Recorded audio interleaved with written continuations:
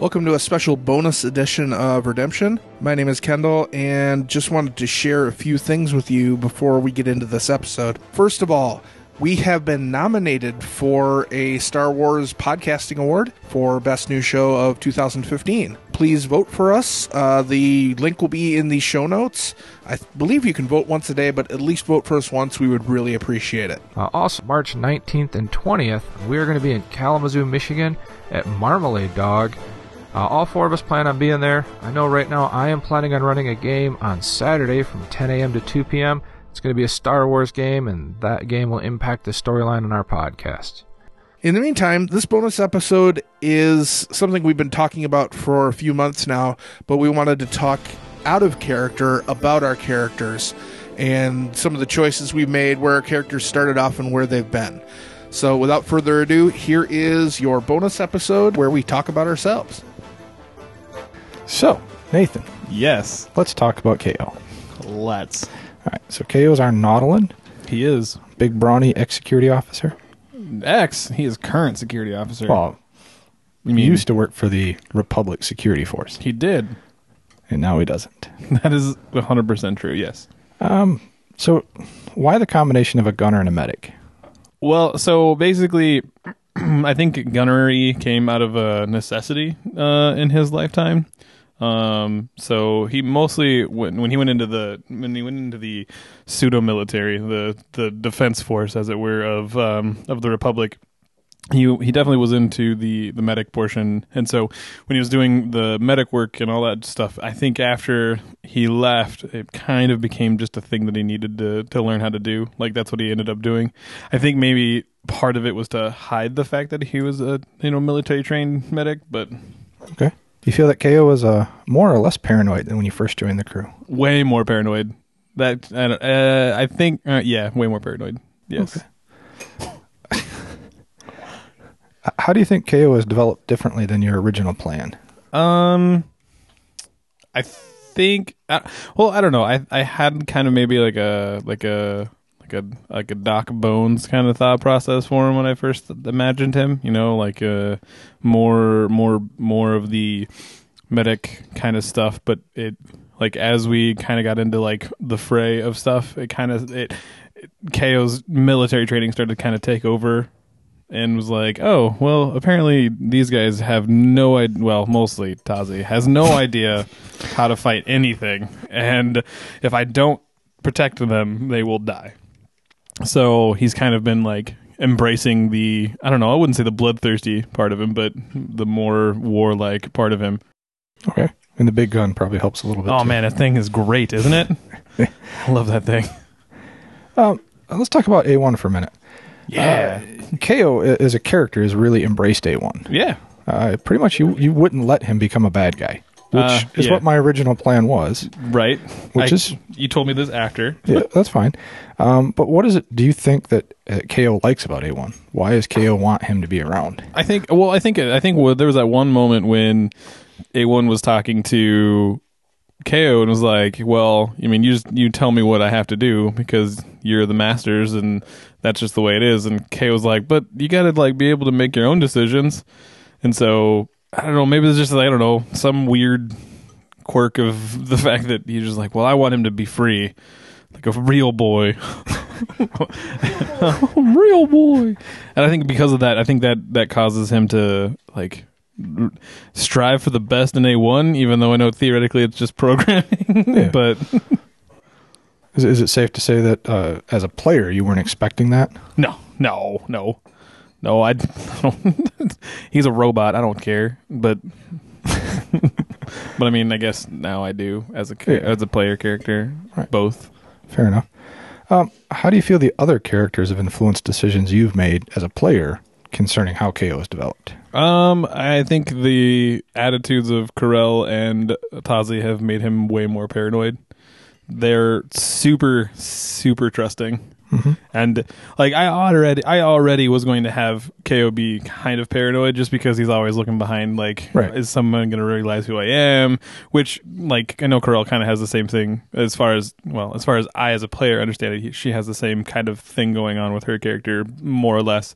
And so But so for him, it's really weird watching someone who's kind of concerned about what they should be doing, or like in the background, and they're just like, "Yeah, let's go do this." I'm like, guys, this guy is literally just like, "Hey, I can do this for you. We should let me do it." And we're like, "Yeah, that sounds like a great idea." And no one at all questions. Sometimes I'm just like, "Can we question everything?" Which I guess is good and bad. Obviously, we found that out.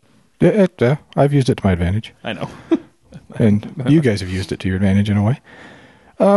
Let's go talk a little bit more in character. Oh, Kidoki. KO has kind of drawn the attention of a certain female. Are you talking about Wookiee or Wookiee voodoo dyed lady?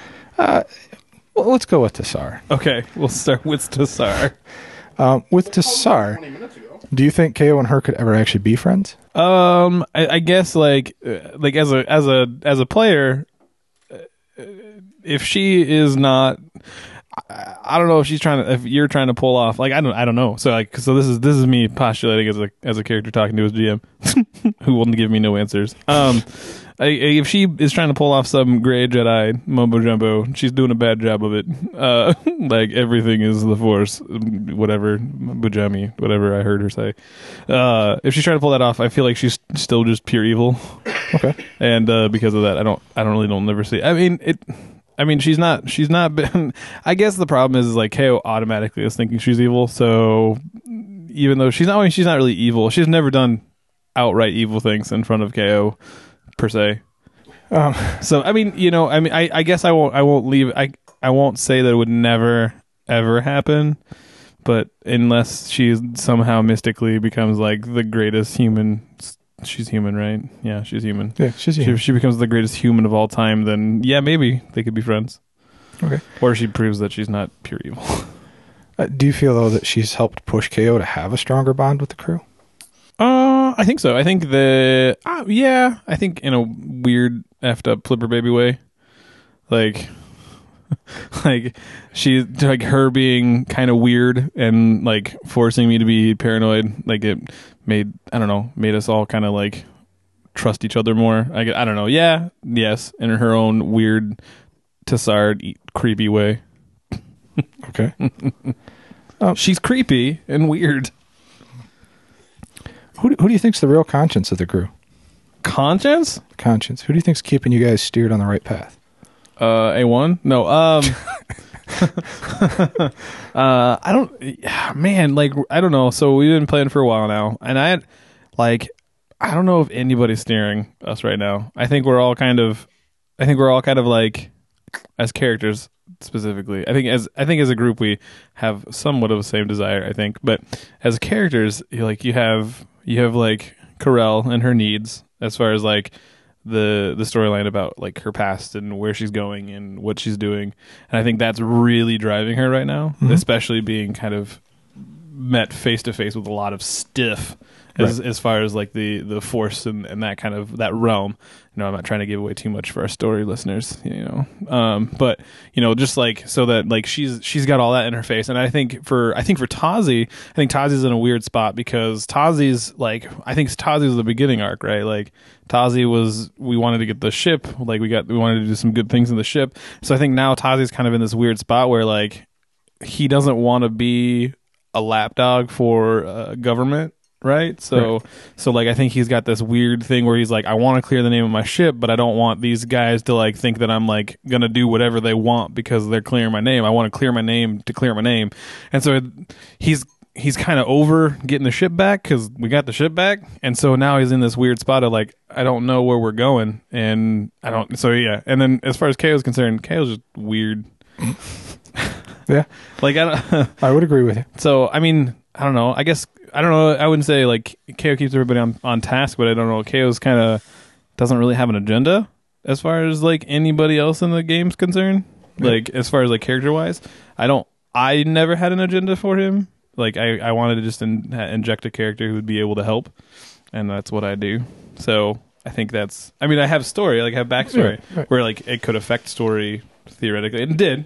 Oh yeah, the Yin'Kari were all about KO. Causing him fear and but more paranoia. But as far as like an objective, KO doesn't really have one right now. other than keeping his friends alive because he likes them a lot. Oh, that's a good. I mean, that is an agenda, helping them achieve their goals as well. Yeah, I mean that's literally all that KO's doing right now is making sure that his friends get their whatever desires they want taken care of. So, Mike, let's talk about Tazi. Let's. Our tall, skinny, Baby, let's talk about it. Let's talk about Tazi. our tall, skinny, a touch on the weak side DeRose pilot, whose main goal when we started was to recapture the family ship and restore its name. Well, we got the capturing down pretty quickly, actually. So Yeah, that was pretty quick. Has Tazi grown as a character the way you first envisioned him? I would say I think this unequivocally yes. The character started. The idea for the character came as like basically I wouldn't even say hotshot pilot. That's not really Right. Tazi's proud of his ability to pilot, but his main goal was to not be his father and to try and recapture that what he saw was a respectable family name in the Duros community that was lost when his father made horrible decisions. Right. And that was the goal. The character was basically very, very centered on that goal, like making sure that was barring anything else. This is the reason I'm doing what I'm doing. And once I get there, my next step will then be to restore the family name too. Once I get the ship back, I'm going to start doing things that make the name of Tazi be a name that's respected across the shipping businesses in the galaxy again. That being said, from a character perspective, he was very singular, very, very singular focused. He wanted to do this. Very little regard for the people that were with him, very little regard for their feelings or their wants and needs. They were a means to an end. But obviously that's changed. Yeah, and as I said, there's been a lot of growth. Right. And the character, as I had envisioned him, had never really been able to rely on anybody before. He saw his immediate family as basically a weakness for him. He couldn't go back to them. He couldn't go back and ask for help. And as he tried to move forward to get his ship back, he was finding himself with little place to turn other than to his own resources. That being said, once he kind of crossed the paths of Kao and Corel, and into that brief adventure occurred where they were able to retain the ship. I mean, at that point, he's like, okay, I've got some people that are now essentially working for me as a crew, and I have to learn to trust them. I have to learn to open up. We have to be able to communicate, right? It's not me talking to a comm panel. It's me talking to living beings that share my space as a character. Which I'm assuming, with all the trouble in the past with your family, the people you should have been able to trust, you couldn't. Correct. Which has led to distrust in a way and cold attitudes towards the other characters at times. I think it was subconsciously. I can't go on credit to saying was my intention. The Star Wars universe tells a lot of stories about people making their own families. Right. In and I of can see themselves. that. The Star Wars universe tends to, they a lot of times focus on family as a means of disappointment or family as a means of destiny and tragedy. But at the end of the day, honestly, most of the characters you become familiar with, when you look at like the universe of shows and the things that they often cover, those characters become, in a sense, their own family. And I think inadvertently that's what this character has been looking for. Right. Has been that group of people that he could trust and call, effectively a brother and sister, or in some cases be a father figure, or in some cases, be the screw up. That's there's those relationships within our group they're rotating. It's not one person does this all the time, not one person acts this way all the time, which is how it is in real situations. Life. Yeah. It's real life is that way. So being able to play that out around the table with some talented role players is always fun. I would agree. Absolutely. Do you feel that through the storyline that the name Krallitz's Fang is improving? Because it's kind of being bounced back and forth and used a little bit as a pawn by both sides right now. No, I think that the ship is doing good work. The crew is doing good work. It's just doing it for the wrong people. in general. Like the crew has been, for whatever, means, whether it's our own faults or like being taken advantage of, the crew has found itself in a position where we are helping what could be considered the unsavory side of the Republic separatist conflict. And while people may see us in doing some things as heroic, at the end of the day, it's those larger establishments are the ones that you're going to get business from. So Right. it pays better to ride the line than to take a hard side one way or the other. No, I get that. I would agree. As a player, though, did you expect the game to go in a direction where you were pulled in two different directions? I didn't, honestly. A lot of this I have not known what to expect, so that's been part of what's fun.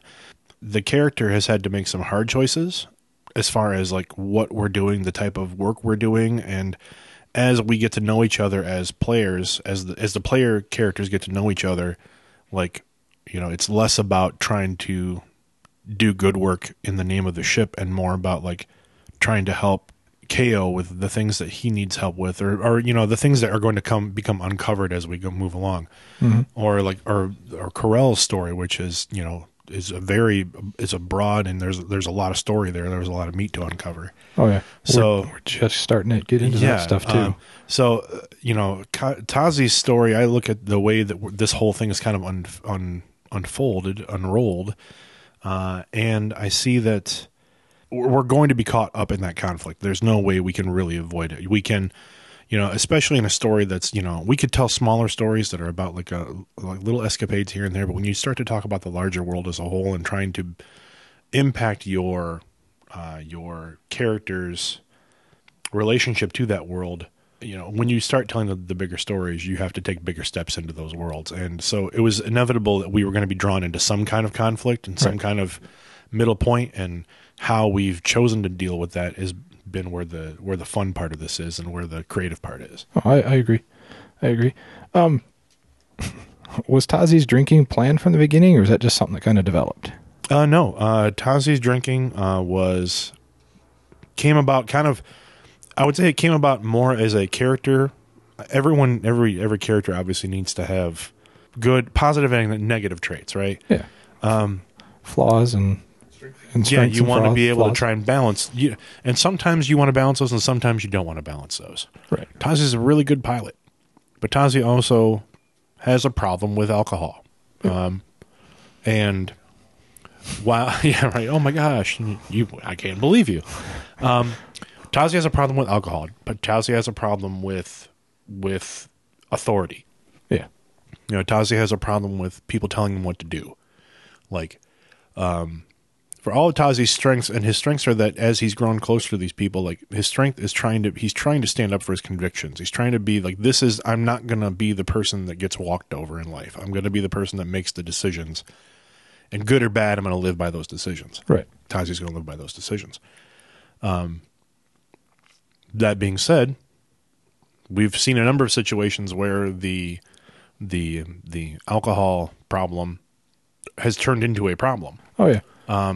And sometimes it's played for comedic effect, and sometimes it's played for an actual, dramatic effect. And it all really depends on the situation, and as we continue the podcast and continue developing these characters, maybe it's going to be something that has to be addressed. Maybe it develops into something that literally becomes something we can't work around. But I don't know where you would get the idea DM would do that to you. But at the end of the day,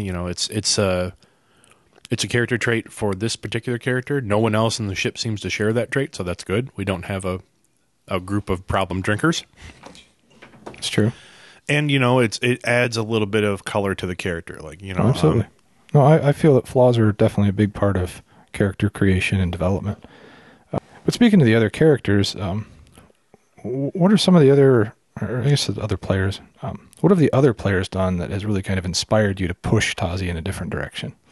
The nature of our initial conflicts within the first 3 or 4 episodes of the show made me feel like my decision to try and make or to try and play Tazi as this kind of cold calculating, like I'm going to you guys are pawns for what I need.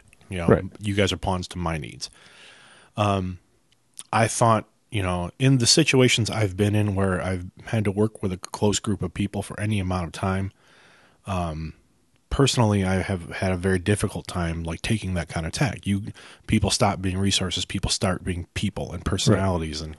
and the more we played these sessions and the more we actually did this internal conflict, the more it kind of ground on me that, you know, the person that's supposed to be in charge of the ship should be able to work through these things with people and not be this taskmaster that's just like, I don't care about you or what your needs are.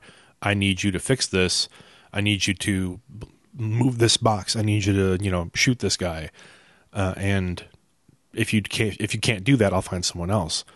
I think there's a time and place for that type of behavior. And the longer you serve with people, the longer you spend time with people like that, typically that type of mindset, you can't maintain it. There's no way to maintain it. And that's kind of where I felt Tazi was going shortly. Within those, you know, first few episodes, it was pretty clear that Tazi was going to have to try to figure out how to be a leader for people when he's never had to do that before. Right. No, I agree with you. And that, so the conflict with like Corell and the conflict with KO, like the two of those characters with their conflict, and then also our own internal conflict where, again, you know, we didn't know each other from Adam, and suddenly we're stuck on a ship with like you know, in the first episode or two, you know, with a bunch of Wookiee slaves and human slaves, and you know, a possible dark Force user and a possible corrupt senator, you know, stressful situation all around. Plus we didn't know anything about each other's characters. So like Corell's need, or her apparent need for like kind of privacy, and like, I don't want to share these things with you. That's not something that I'm going to do. This is a temporary situation for me. And KO's very cavalier attitude about almost everything. And by cavalier, let me just say, I don't mean that he doesn't care. It's just that nothing seems to faze him specifically. Like, he's paranoid, and that can cause problems. It can cause conflict. And it gives me something to work with. Yeah, but from you know, again, with three people that were going to be stuck on a ship for some period of time, that's a character trait I have to work around as the captain, right? And then there's also he'll pretty much do anything. He's a pretty cheery and happy guy. Yeah. But very few people that are like that are truly like that. There's something driving them to put that mask on. And so you think there's something deeper that you need to learn about KO to find out why? I think that partly Tazi's aware of it, but Tazi also knows that he doesn't want to push that. That's things that will come out in time. Like, he tried to push Corell, and that worked a tiny bit. Like, I would say a tiny bit, but it did not get what he was looking for. The reaction he got was not the reaction he was looking for. Yeah, you got the opposite effect you expected. Exactly, and I think Tazi learned from that. He's not going to try that same approach with KO. He's going to let KO come to it on his own terms, and then just be there when KO decides he's ready to come out with whatever he's coming out with. And some of it's already happened. Like, we've learned about KO's background from the fights we've had with the Turtles, the Teenage Mutant Ninja Turtles, as you know, they've been told, the Inkari. Thank you. I'm horrible. Like, I am a Star Wars trivia nut, but I am really horrible with the names on this show, and it comes across, I'm sure, in some of the podcasts and some of the episodes. But you're preaching to the choir. I know I can't say them. It takes me 20 times to say it before I get it right. You know, but yeah. So yeah, the characters, like, the different players, Kendall and Nathan, have definitely affected the way Tazi has grown as a character as we've played this, just from the way that they portray their characters, and that relationship in the game has to evolve. Oh, I agree. Absolutely. I've been enjoying it. I think it's been really fun and interesting for me to see how the characters have developed.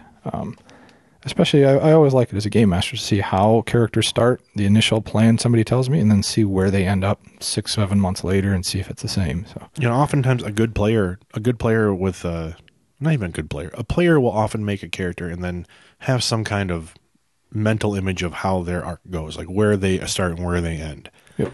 It might not be a clear path, you know, to the end. They might not have a clear picture at the end, but they have an idea. Like, they'll look at the sheets, they look at the stats. This is what I want this character to end up as, and this is where I have to start them. this has been a great experiment or a great example of the fact that, like, I started the character, I think we all did, started these characters with a picture of this is where this character is at this time. This is what their past looks like.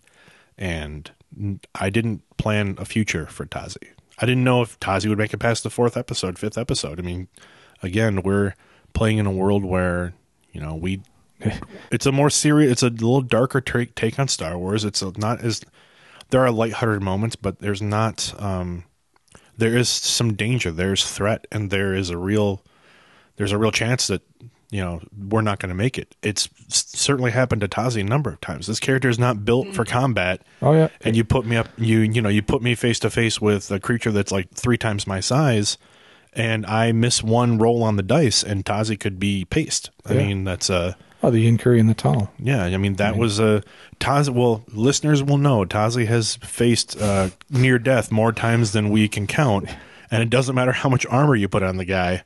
That's true. I can lift weights at my pilot station, but at the end of the day, you know, I'm a wiry.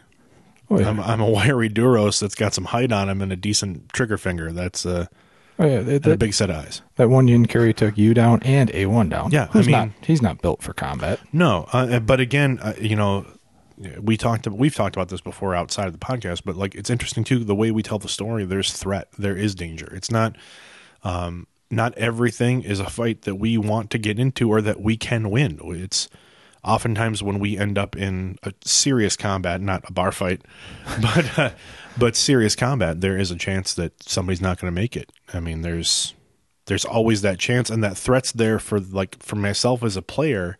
I like this character. I don't want him to die, but I gotta play him like he would play the situation. And I understand. In some cases, that's shooting at a not always the brightest thing to do. No. If it fits the moment, I can see where that would work. Tazi has certainly made his share of bad decisions. I think all the players have, or all the characters have. Not the players. I think you guys are making great decisions as players. The characters don't always make the smartest decisions. But yeah, so that's where we're at. There's definitely I think any good table game, anytime you get 3 people, 4 people around a table and they're playing as characters, when you want role play, there's no way the people around you can't affect your decisions. For sure. If you sit at the table saying, this is how my character is and that's it, you might as well just stop playing. Go play a computer game where you have a set character that has literally 3 decisions they can make, and one of those 3 decisions has a predetermined path because you've already written the story if you're not flexible. Yep. No, I agree. Awesome. Well, that's all the questions I had for you. No, thanks, Chris. So, Chris, I guess it's my turn, and you want me to tell you about Corel. Okay. So, she was actually born on a planet called Telos 4. Her mother was a slave to a member of the government house. So, while she wasn't actually a slave herself, she saw quite up close how slavery worked. There was a civil war that broke out, and some of the Jedi had a hand in putting that down. During that, her mother was killed, and she was found by the Jedi in the aftermath and was taken to Coruscant. Nice. So that was your initial concept for her, though, right? Well, start. That is the original, and the original idea was she would have been a failed Padawan of some kind, member of the Explorer Corps, but she was going to end up being like not really a bounty hunter, but a slaver hunter, because that was ostensibly what she got kicked out of the academy for, is because she couldn't control her emotions when it came to dealing with slavers, because she wants to kill them all. Okay. So when you first put the character together, though, you had kind of a vision of what you thought Corel would be. How far from that vision are we? She's walking the path pretty good towards that. A few things have changed. I thought when we first started this, we were going to be doing a lot with slavery. And apart from the first couple episodes, which pretty much nobody's ever going to hear because that audio was crap, we had done nothing with slavery. So there's a little bit of a disconnect there. I mean, technically it's only been about a month or two at this point in the timeline when we're recording this. So, that's not a big deal, but that's how she actually met the boys, was they were all hunting the same slaver. Yep, Cantor, yep. The Deveronian. Hey, you pronounced it right. I know. Congratulations. It took me long enough to figure that one out. Well, how have the other characters How do you feel the other characters have influenced the way that Corell has developed? Corell didn't originally strike me as really insular and like closed off, but with you have KO, who's very bouncy. I want to know everything about you. I want to know everything about you, Corell, because you're so awesome. Sorry, Nate. It's true. He does ask a lot of questions. And that kind of, just through the role play, kind of really put Corell back, saying, you know, why is this person so interested in me, where I came from, my past, etc. Because she doesn't like talking about the fact that she used to be in the Jedi Academy, because to her that's her greatest failure.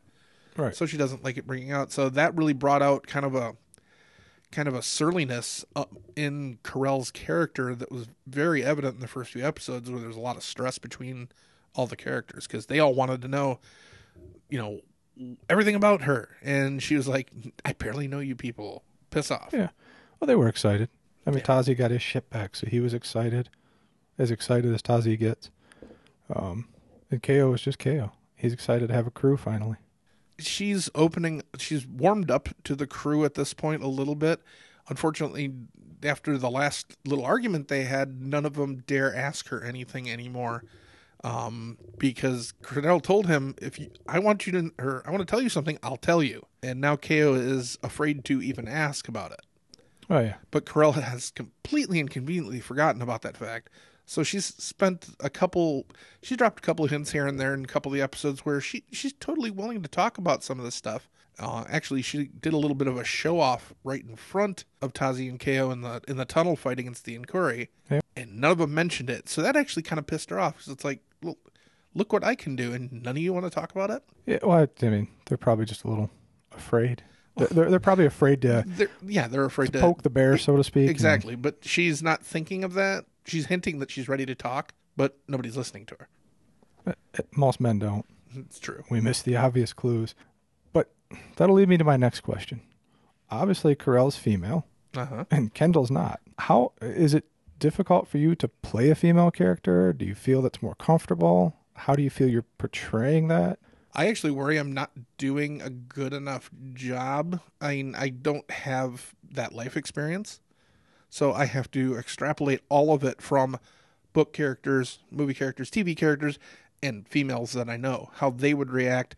To be honest, and this is going to get me no fans whatsoever, a couple of the Corell arguments I've used have actually come from dealings with former girlfriends, especially the thing about, well, I've been hinting about what I want. Why aren't you picking up on that? Oh, and guys are stupid. I mean, I'm in that group. So absolutely. So to me, that's just something I took out of my life experience being on the receiving end of it.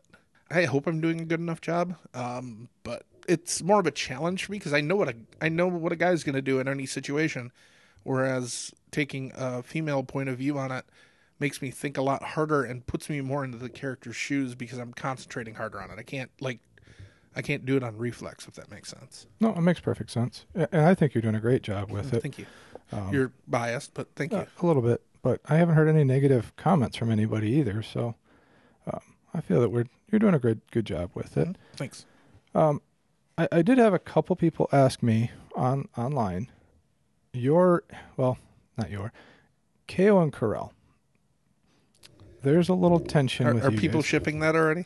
Yeah, there's a little tension there. People are kind of wondering, is it more than just he prods too much, or is there a little attraction that Corell may have to KO?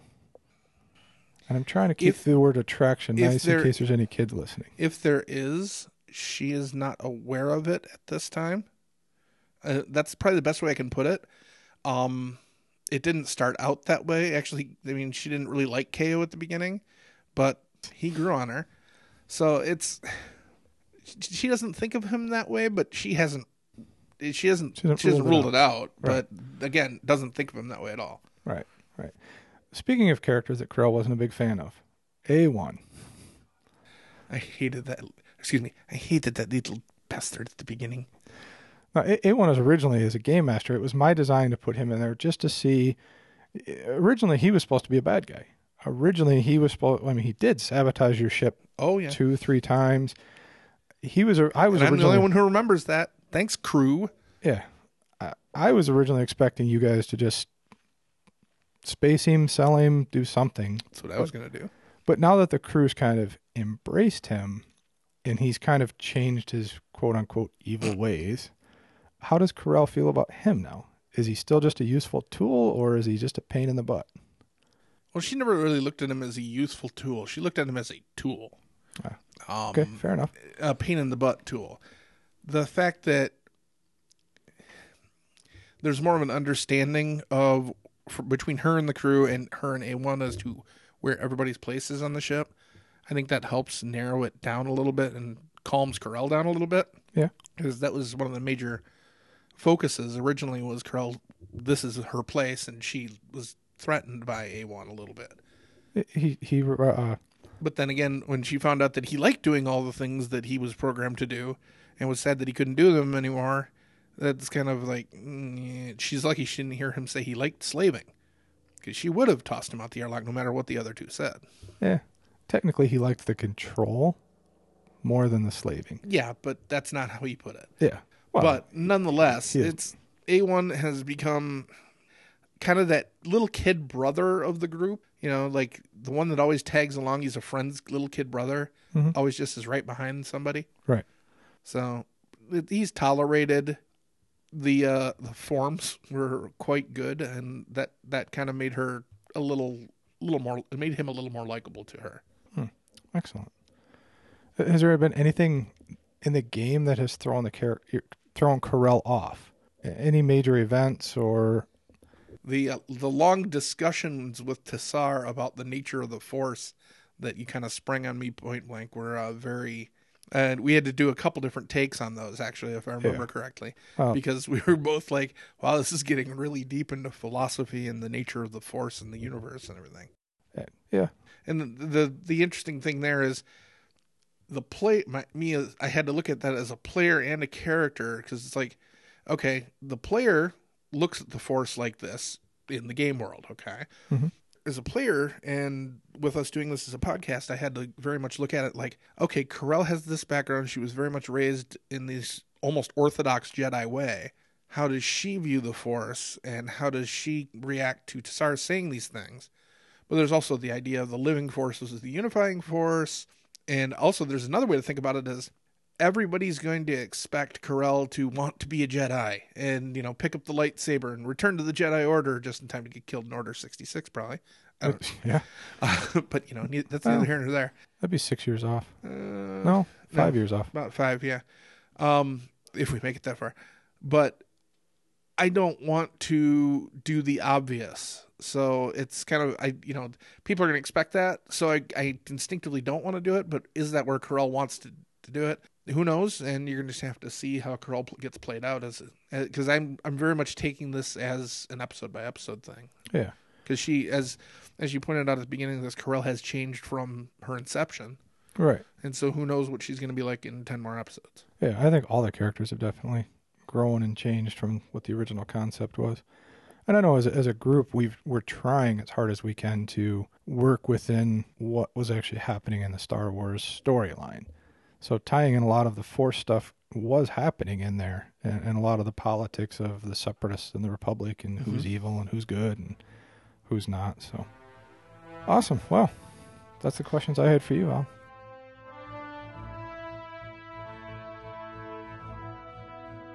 The Redemption podcast is played using the Star Wars role-playing system by Fantasy Flight Games and Lucas Books. If you enjoyed this podcast, please leave us a rating and review on iTunes, and also share episodes with your friends on Facebook or Twitter.